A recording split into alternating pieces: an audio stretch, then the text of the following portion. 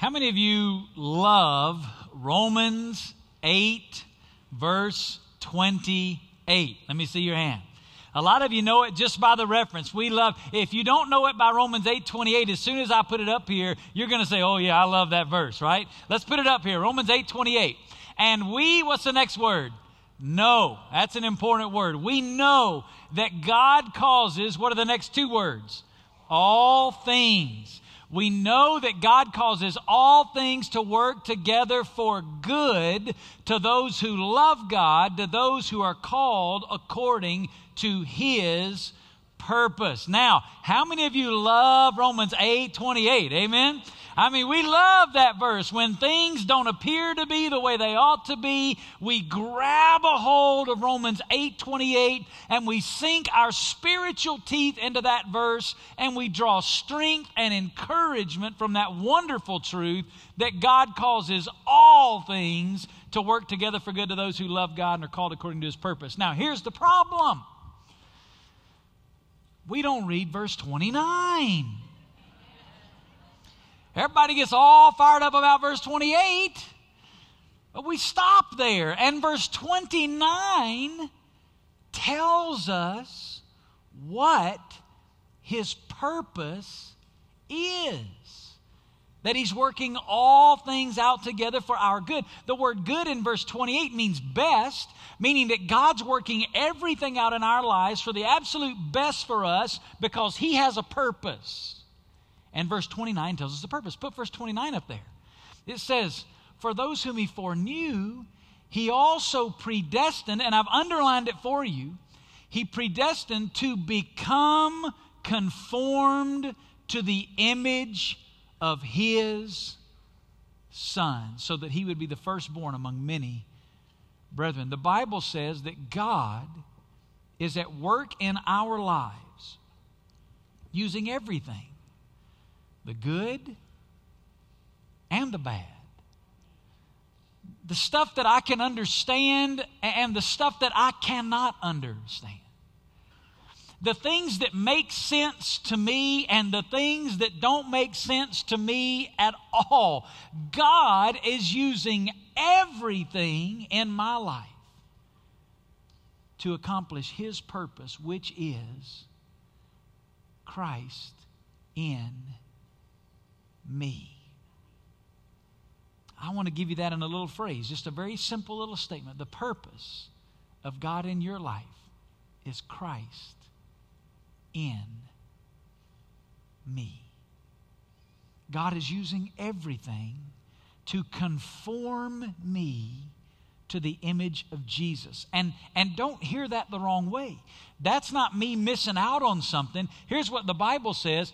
Jesus in me is the best possible life that I can live. It's the best possible life in every way, shape, and form. The best I can experience this life is Christ in me. And the promise is God is using everything in my life to accomplish that. Now, for the last several weekends, as a family of faith, we have been on a journey. Actually, it's been now for months. We've been in chapter 3 for the last few weekends, but we've been on a journey together as a family of faith studying through the book of Colossians. If you have your Bible, I want you to go ahead and open it to Colossians chapter 3, third chapter of the book of Colossians. And we have been on this journey discovering the glorious truth of God's purpose in our lives. That His purpose is the new life that I've been given in Christ. And that new life is Christ in me. You see, living the Christian life is not me living for Jesus. Living the Christian life is literally Christ living His life in and through me out of the overflow of my fellowship relationship with Him. And as we've been studying the book of Colossians, that's exactly what we've been unpacking. We've been learning the truth about who we are in Christ and how Christ desires to live His life in and through us. Now, for the last 4 weekends, we've been in a series called Out with the Old, In with the New. In Colossians 3, we have been examining the truth of the Bible, how God desires to change us, and what it looks like in general for us to begin to live our new life in Christ. And if you've been here for the last several weekends, you know that. Now, if you haven't been here, let me encourage you to go online. It's free. You can watch what we've been talking about. You can get these truths and get them in your heart because it's so important. It's so foundational, what we're going to talk about for the next few weekends. But Paul has been teaching us what it looks like to be out with the old, doing aside with anger and malice and wrath and slander, and what it looks like for Christ to literally begin to live his life in and through us.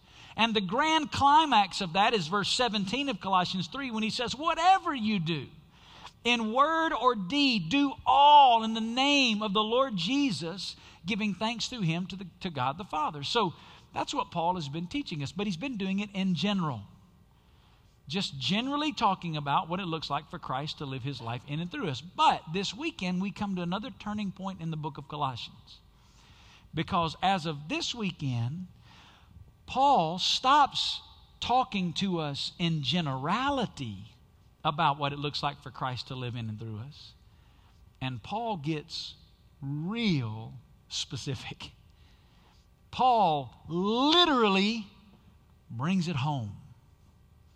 And starting in verse 18 through the rest of this chapter, Paul begins to talk about what it looks like for Christ to live his life in and through us in our marriage. He talks to husbands and wives. What it looks like for Christ to live his life through us as parents and children. And then he begins to talk about masters and servants, and we're going to bring some principles about the workplace out of that. So this weekend, we're beginning a new series that we've simply entitled On Purpose. Marriage, family, and work. And for the next 4 weekends, we're going to be looking at what Colossians teaches us about God's purpose in our lives, in our marriages, in our families, and at the workplace. What it looks like for Christ to live his life in and through me in the context of those relationships. Now, before we begin to unpack these truths over the next 4 weekends, what I want to do is kind of begin with a little bit of a visual, because when you say in a church you're going to begin to talk about marriage and family and work, what immediately happens is some people in the fellowship automatically just tune out, because some people aren't married, some people don't have children, some people are still in school and they're not yet working a full-time job, and so they think, oh, this message is for somebody else, right? So they tune out in a series like this, and what I want to do is give you a visual to help you understand how this message series that we're in the book of Colossians, this On Purpose series, really has application for all of us. And here's what I mean by that. For some of us, this series is like a mirror, all right? And I figured out in the last service that I can put it right in your face if I want to, right? For some of us, this message series is going to be like a mirror. Now, what is a mirror? Well, you look in a mirror, and when you look in a mirror, guess what you find out? You find out what's wrong, right? And then you do the best you can to fix it before you leave the house, right? I mean, that's what a mirror does. A mirror tells you what's wrong. So for some of us in the room, you are married. Some of you are currently raising your children. Some of you are currently working in a job in a career field. And so for some of us, this series is going to be like a mirror, where the Bible says of itself that the Bible is a mirror. And we get to look into the mirror of God's truth, and we get to see areas in our life that don't line up with God's standard of truth. And for some of us, that's what this series is going to be like. We get to do some introspection and some examination in our own heart about where our lives are in line with the truth of God's Word and what it looks like for Christ to live his life in and through us. So for some of us, for the next 4 weekends, this is going to be a little bit uncomfortable. Just like looking in a mirror, right? I mean, that's not very comfortable. There are very few people that love looking in a mirror. And if you do, that's a whole other sermon series, right? So for some of us, these 4 weekends, there's going to be a level of discomfort as we look into the mirror and take an honest look at where we're living in light of what God's truth says. But secondly, for some of us today, this message series is like a brick. You say, what do you mean by that? Well, for some of you today, you're not married, but you desire at some point to be married. For some of you, you don't yet have children, but it's your desire, should God bless you, that one day you would have the opportunity to raise children. For some of you, you're still students, you're still in class, and you don't yet have your career, and you're not working in the workforce, but someday you will enter your career, and you will begin to work in the workforce. And what this series is going to do is it's going to begin like a brick to lay a foundation of God's truth in your life that you can build upon. We have an obligation as a church to lay a foundation in the lives of the next generation so that they can know what the Bible says about these particular issues. So for some of you, what you're doing is you're allowing God's truth to lay a foundation. Listen to me. The only way you'll ever have a successful marriage, the only way you'll ever get everything out of your family that God desires, the only way you'll ever find complete fulfillment in a career field is as you build it on the foundation of the truth of God. So for some of you, this series is like a brick. We're laying a foundation for the future that we're going to be building upon. But there's one more illustration I want to give you. For some of us, this series is like an anchor. And really, this is the case for all of us. We are living in a culture and in a society that is rapidly drifting away from the divine truth that we have revealed for us in the Bible.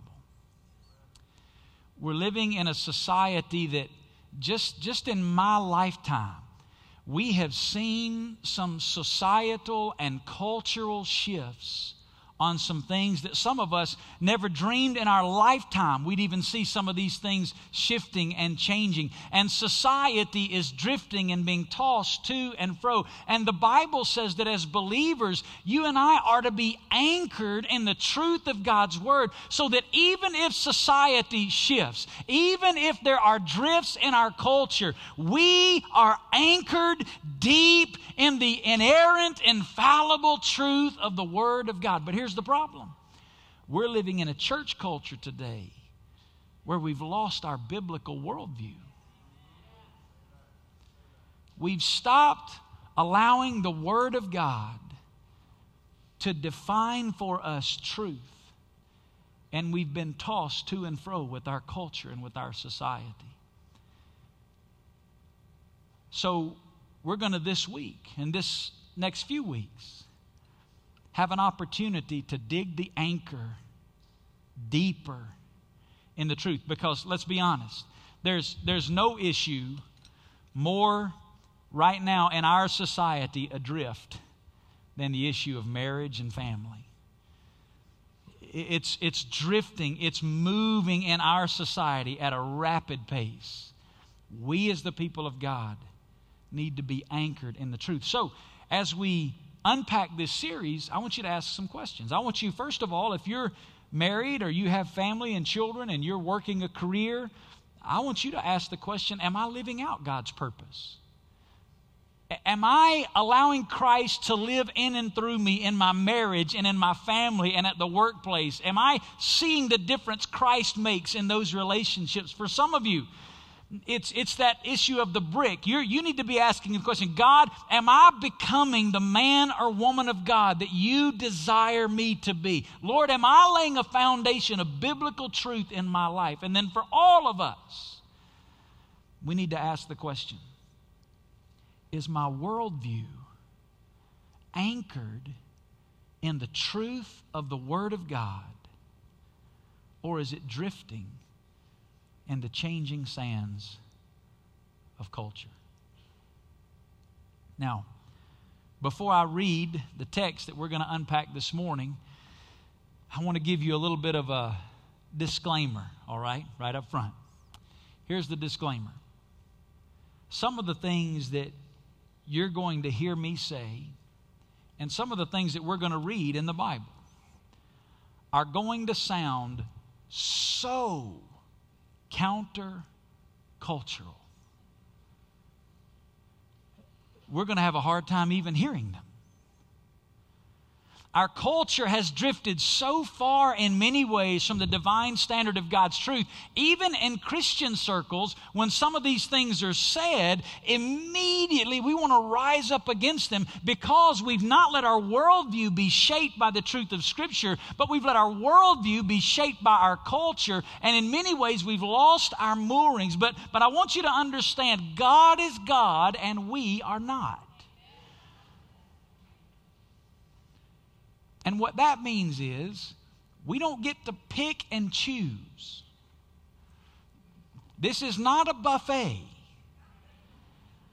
where you take what you want and you leave what you don't.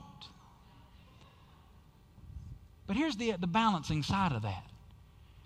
Everything that's in here, it's for our best. We've let culture and society make us think some of this is backwards. Let me tell you what's backwards. Culture and society. God is God and we are not. And if we'll simply honor and discover the truth that He's given us in His Word, then we find freedom. It's also important that you understand the context of the whole book of Colossians. If you hadn't been with us, this is important. Let me catch you up. In Colossians, he first taught us about who Jesus is. The whole first 2 chapters deal with this issue of the person of Jesus and all that He accomplished for us. And then Paul began to talk to us about who we are because of who Jesus is. And then Paul began to talk generally about what it looks like when Christ begins to live His life out in and through us. And now Paul is getting very specific. Paul isn't just shifting gears here at the end and throwing down some rules about marriage and family. No, let me tell you what he's doing. He's reaching the climax of everything he said in the letter. And what he's saying is, here's what it now looks like for Christ to live His life through you as a wife. Here's what it looks like for Christ to live His life through you as a husband. Here's what it looks like for Christ to live His life through you as a parent or as a child. This is the life of Christ in and through us. So with that, I want to read Colossians 3, verses 18 and 19. That's all we have time for this morning. We'll look at the rest of it in the weeks to come. Verse 18 and 19. Colossians 3. Wives, be subject to your husbands. Everybody all right so far?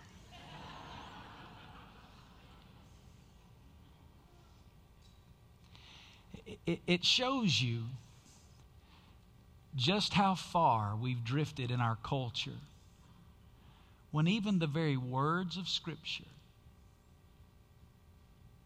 we can take offense to if we're not careful. This isn't the words of man. This is the Word of God. And yet our culture has so shaped our view towards some of the things that are in the Bible that we get offended by the very truth of God.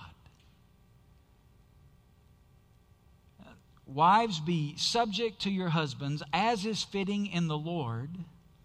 Husbands, love your wives and do not be embittered against them. Let me give you, first of all, 2 kind of foundational statements, 2 umbrella statements under which everything else we're going to say over the weeks to come will be built. Here's the first one. Family is the foundation of society. Say that out loud with me. Family is the foundation of society. We are a world made up of nations. Nations are made up of states and provinces. States and provinces made up of cities, neighborhoods, made up of communities. And communities are founded upon families. So goes the family, so goes the world. Think about it. Before there was a government, there was family. Before there was ever a judicial system, there was a family. Before there was even a church, there was family.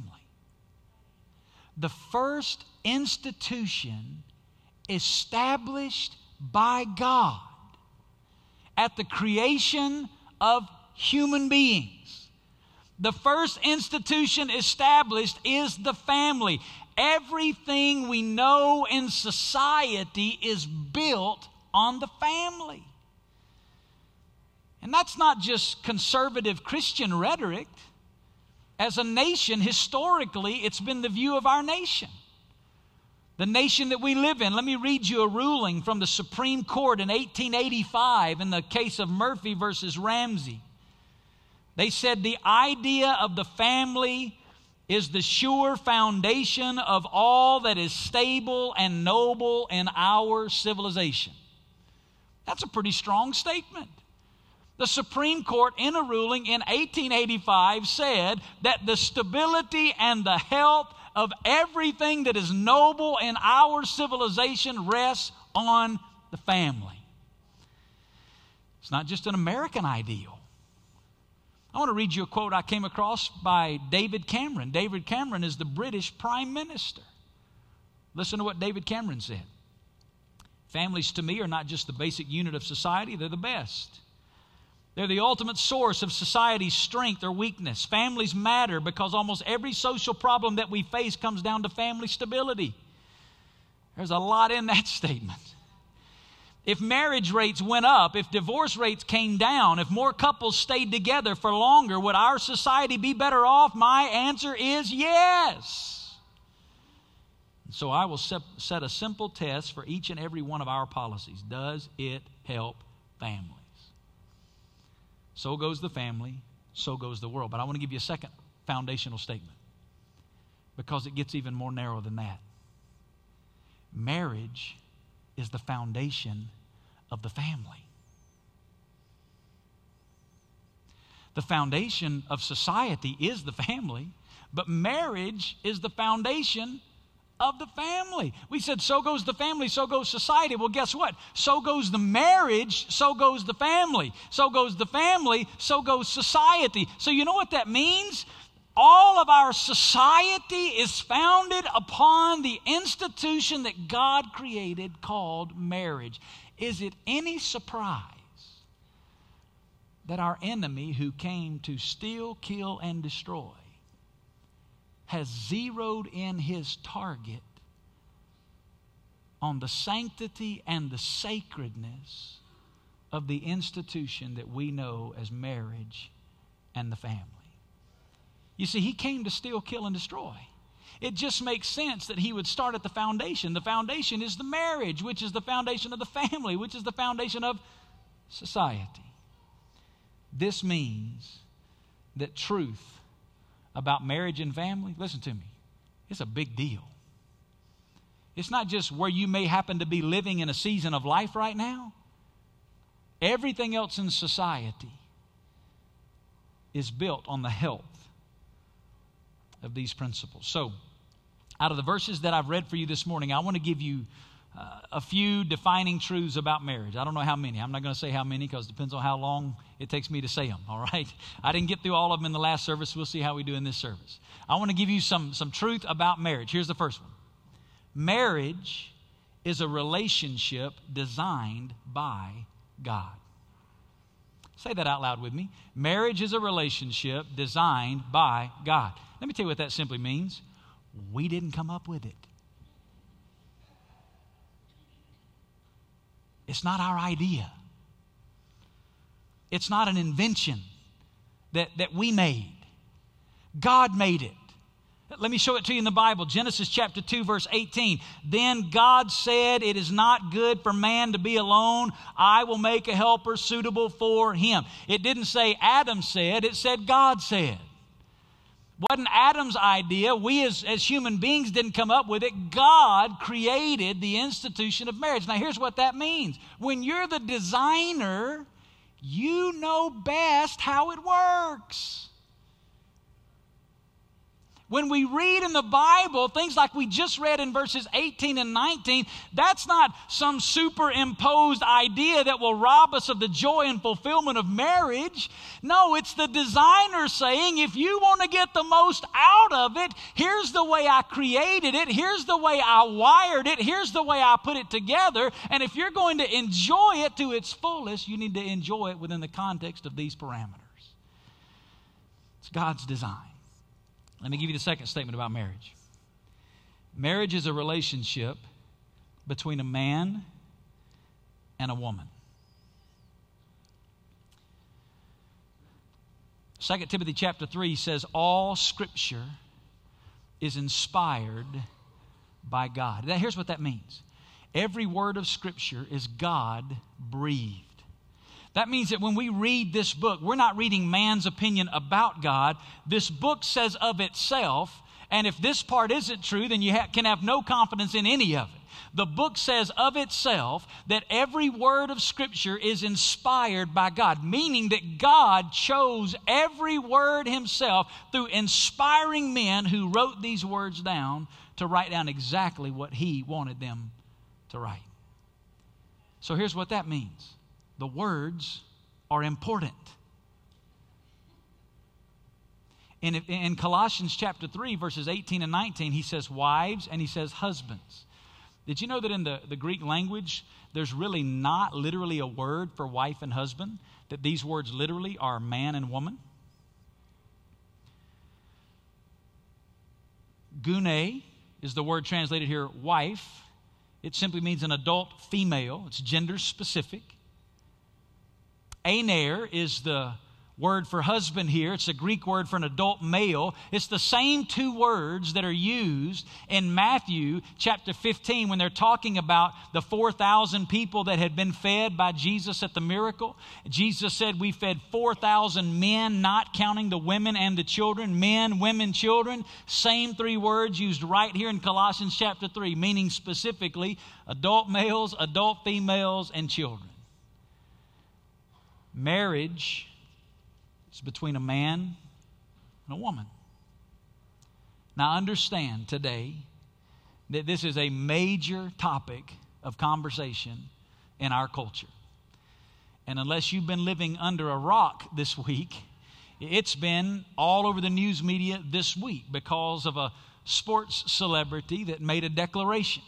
Normally, these kinds of conversations, at least in the public arena, are on Fox News or CNN or MSNBC.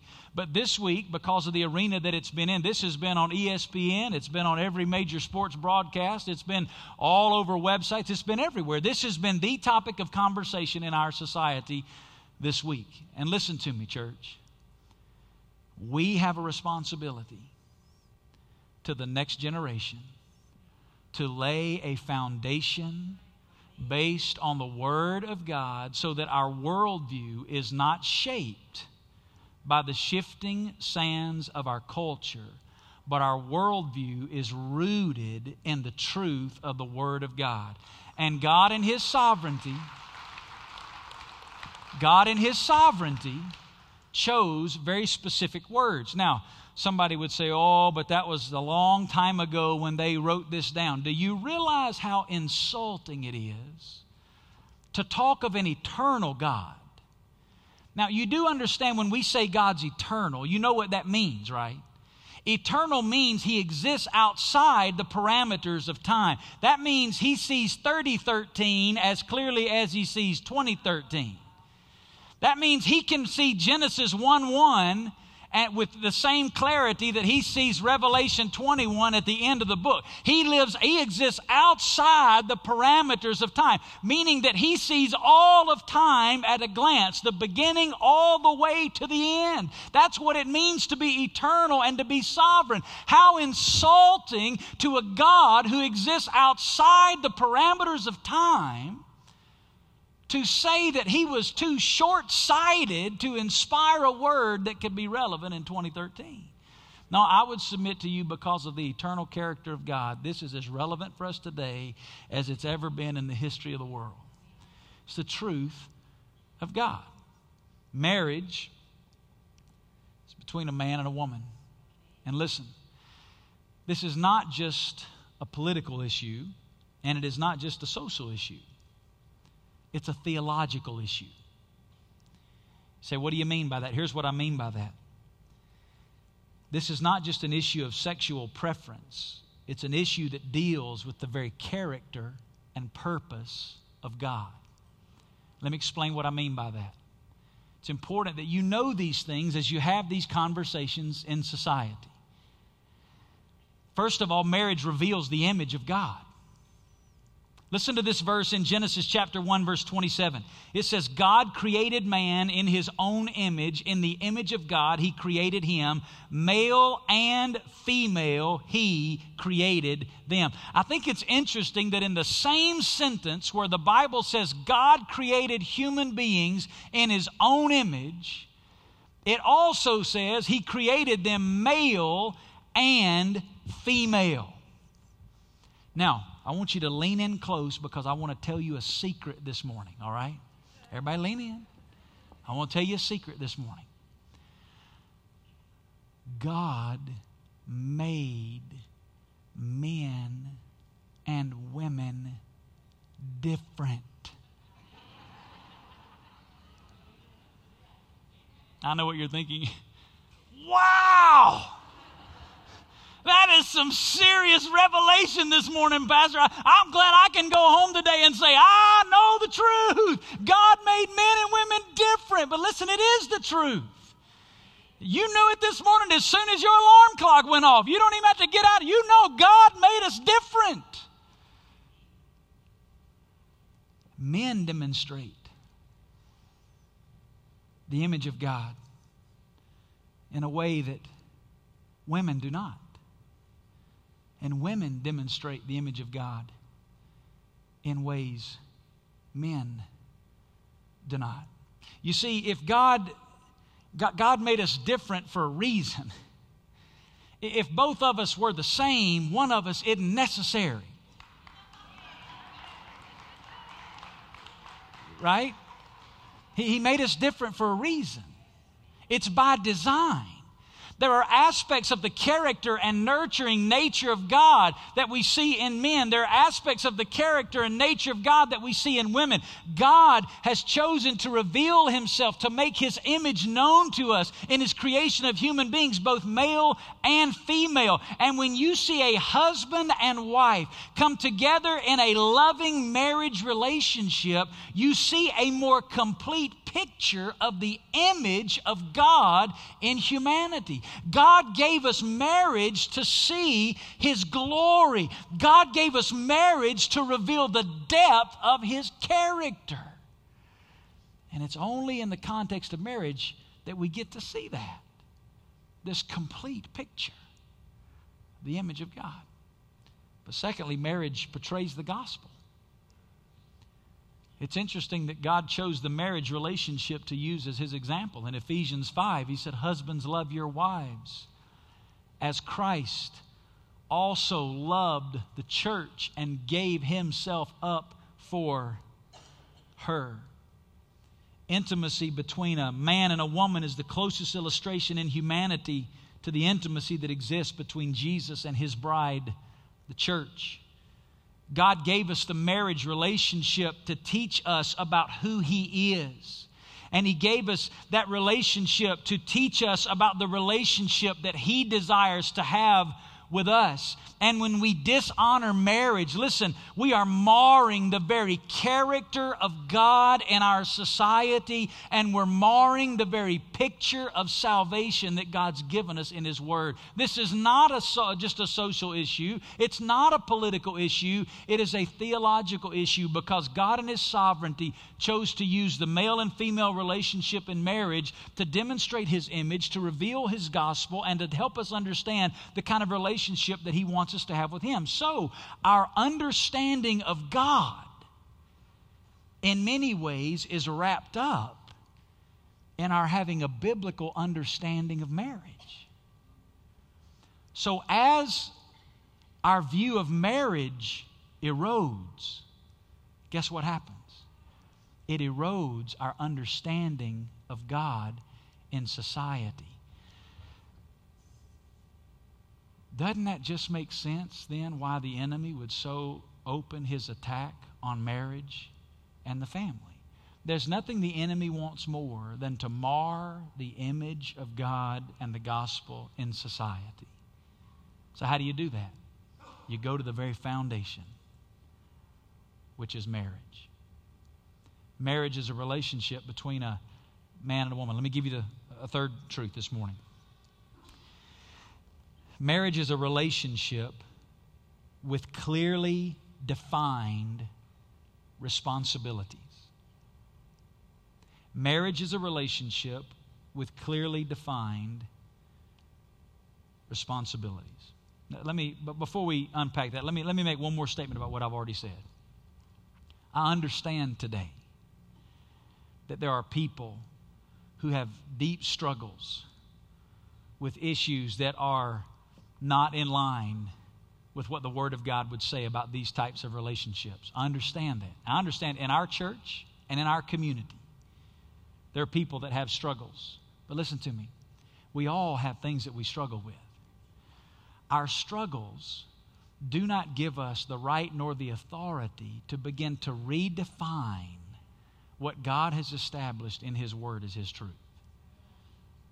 And that's across the board to all of us. Listen, I got struggles in my own life that I deal with. I got struggles. We talked about them. All this stuff that we had on the board up here last week, all the junk that's from our flesh. We all have issues that we deal with that are contrary to God's desire for us. But those struggles and those issues do not give me the latitude to begin to redefine the truth of God. I'm to bring my struggles and issues to the very cross of Jesus Christ and to die to who I am, that Christ can live His life in and through me for His glory, because that's why He's made me. And here's the beauty of that. That's not to my detriment. That is for my best. It's for my good. So let me give you the third one again. Marriage is a relationship with clearly defined roles. Paul makes two statements here in verses 18 and 19. They're very simple statements. But what I want to try to do is give them to you in a way that's a life application. And what we read in verses 18 and 19, wives, be subject to your husbands, husbands, love your wives. Can I just say something real simple here? If we would simply take those two truths and let them be the governing principles for our home and marriage, God would radically change our home and our marriage. Period. Let me give them to you in two application statements. Here's the first one. I'm going to start with the wives because that's the order Paul did it. But wives, don't tune me out, all right? I'm getting to your husbands next. They're coming. Here's the first one. Wives are to relate to their husbands in Christ-like submission. Wives are to relate to their husbands in Christ-like submission. It means that the defining mark of the relationship for the wife in relating to her husband is Christ-like submission. Paul says here to be subject.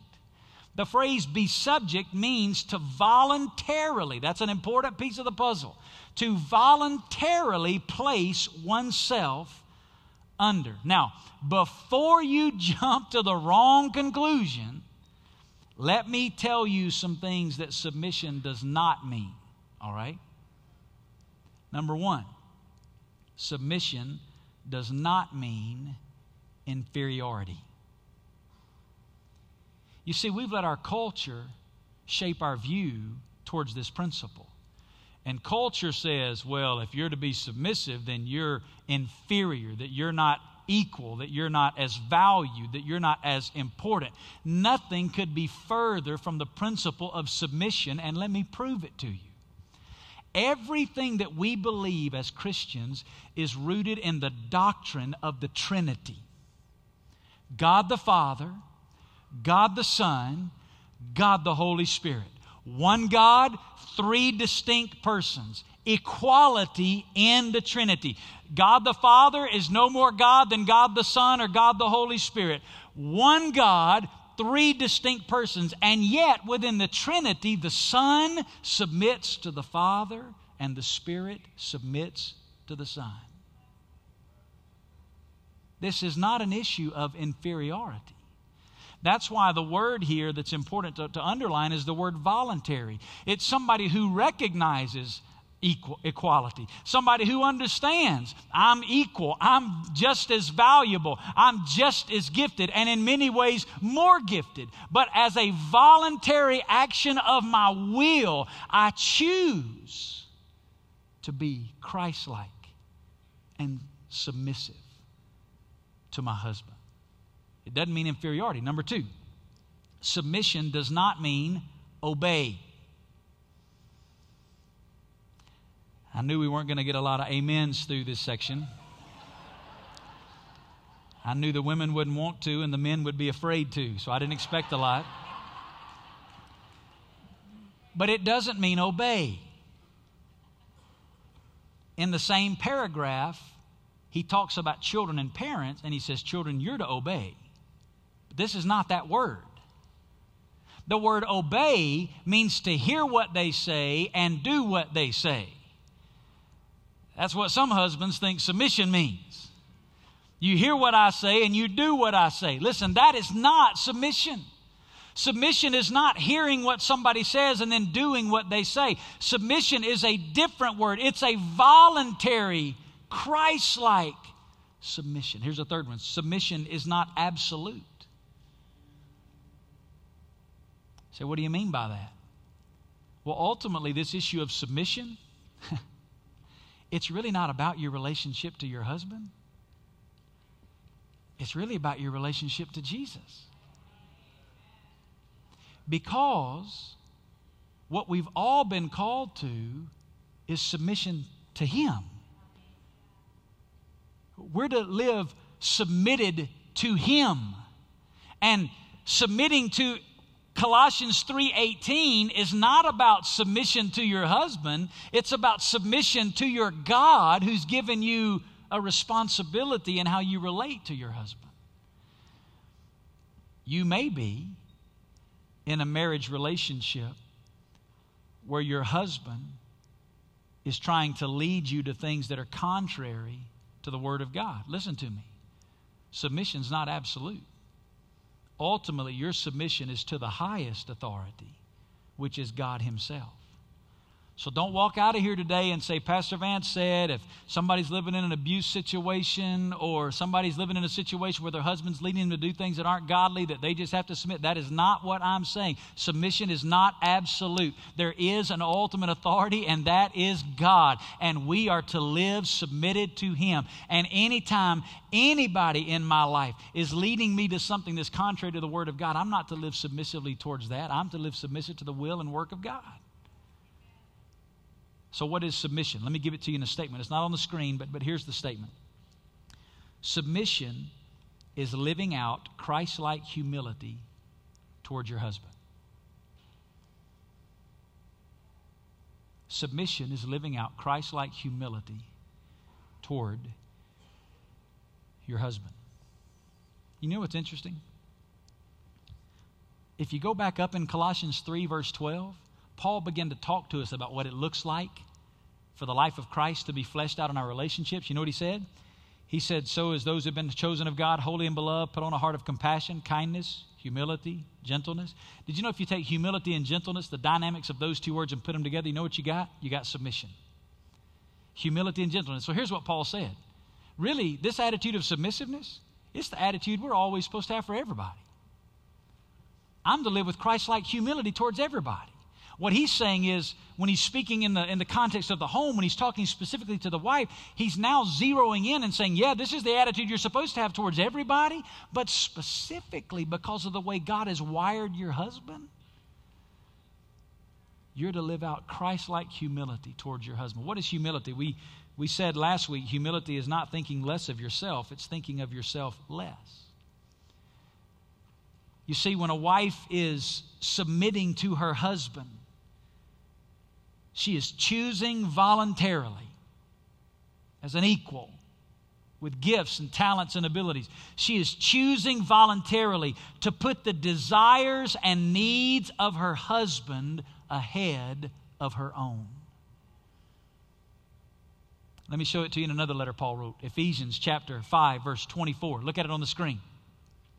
But as the church is subject to Christ, so also the wives ought to be to their husbands in everything, as the church is subject to Christ. Now that raises a question. How are we as the church subject to Christ? What does that look like? Let me tell you what it looks like. It means that we've died to our wants and our desires and our pleasures, and we live for the desires of God. To live as the church submitted to Christ means I'm dying to what I want that I may live for what He desires. And Paul said, just like the church is subject to Christ, I'm dying to my wants, I'm dying to my wishes that I may live for Christ. Paul says the wife is to die to her wants and her wishes and put her husbands ahead of her own. And I love what Paul added here at verse 18. As is fitting in the Lord. The word fitting means becoming. Here's what he's saying. Wives, here's why you're to do this. Because this is now who you are in Christ. This is not you trying. It's who Jesus is. Jesus, as God, left heaven, laid aside the privileges of being God, became a man, lived in humility, serving other people, and gave His life and died on a cross for the sins of the world. As you're living out Colossians 3:18, you know what you're doing? It's just Christ in you. That's why Paul says, wives, be subject to your husbands as is fitting. It's who you are. It's just who you now are in Christ. Let me give you the second statement. Let me talk to the husbands for a minute. Husbands are to relate to their wives with sacrificial love. Now I know what some of you are thinking, especially some of the ladies in the room right now. You're thinking, man, they get off easy. We get the word submissive and they get the word love. That's not quite fair. Well, the problem is we've grossly misunderstood the word love in our culture today.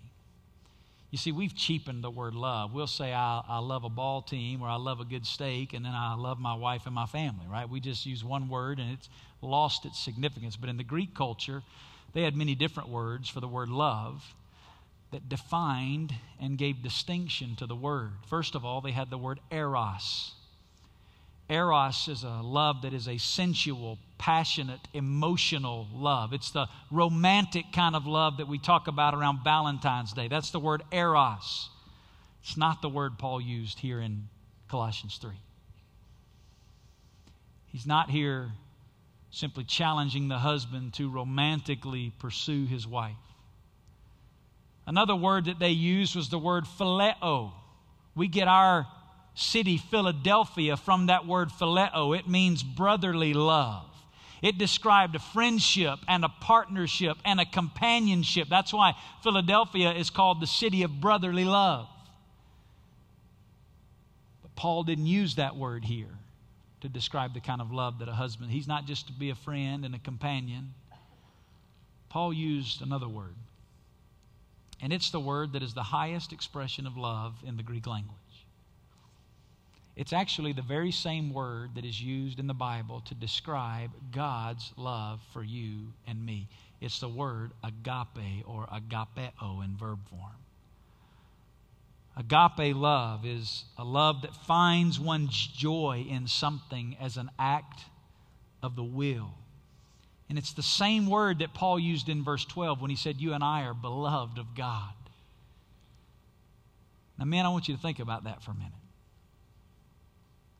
God's love. Let me tell you some things about God's love. Number one, God's love is initial. Here's what that means. I didn't love Him first. He loved me first. His love to me is not a love in response. His love to me is a love based in His choice.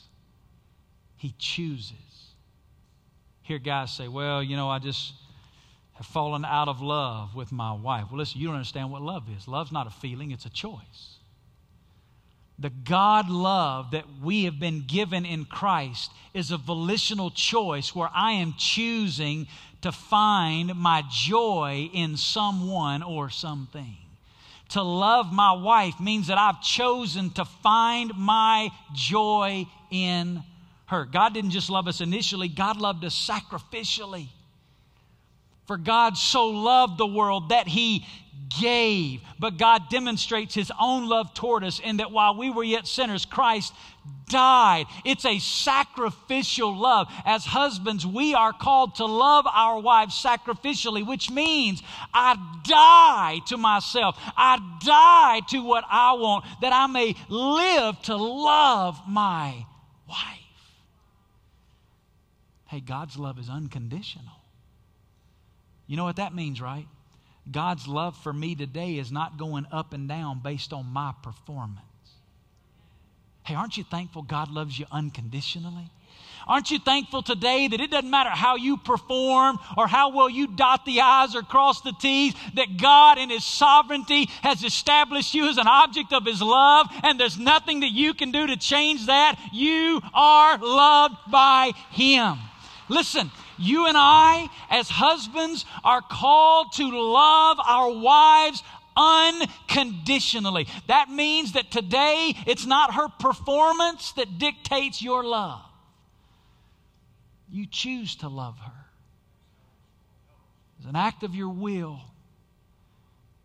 in submission to Jesus. In Ephesians 5, Paul said it this way: husbands, love your wives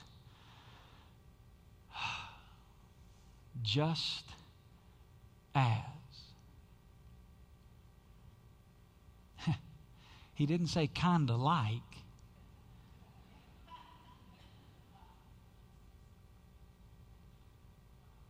Husbands, love your wives just as Christ loved the church.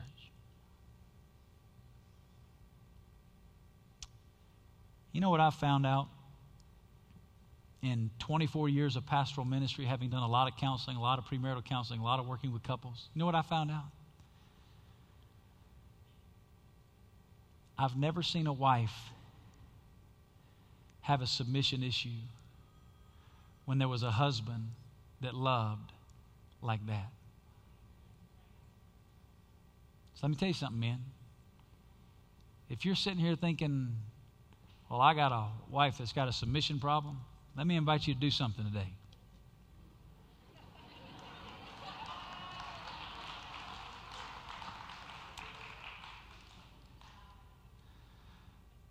Because if we're going to be honest,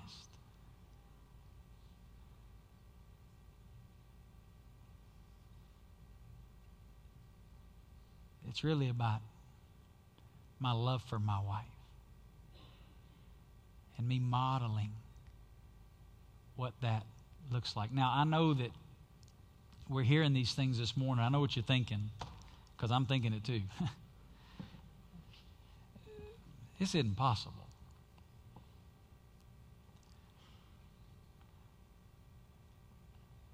If you're a wife, you're thinking, how am I supposed to daily, moment by moment, die to what I want and live for what my husband wants? If you're a husband, you're thinking, how am I supposed to be consumed with loving my wife, denying myself, sacrificing, dying to self, and living to love?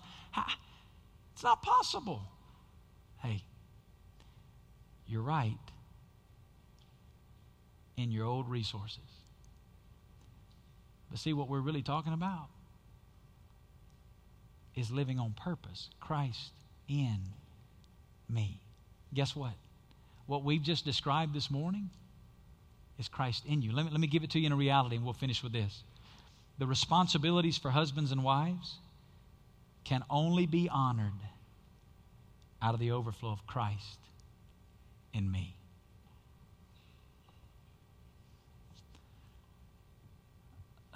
So what that means is the greatest thing you can do to have a successful marriage is just pursue Him.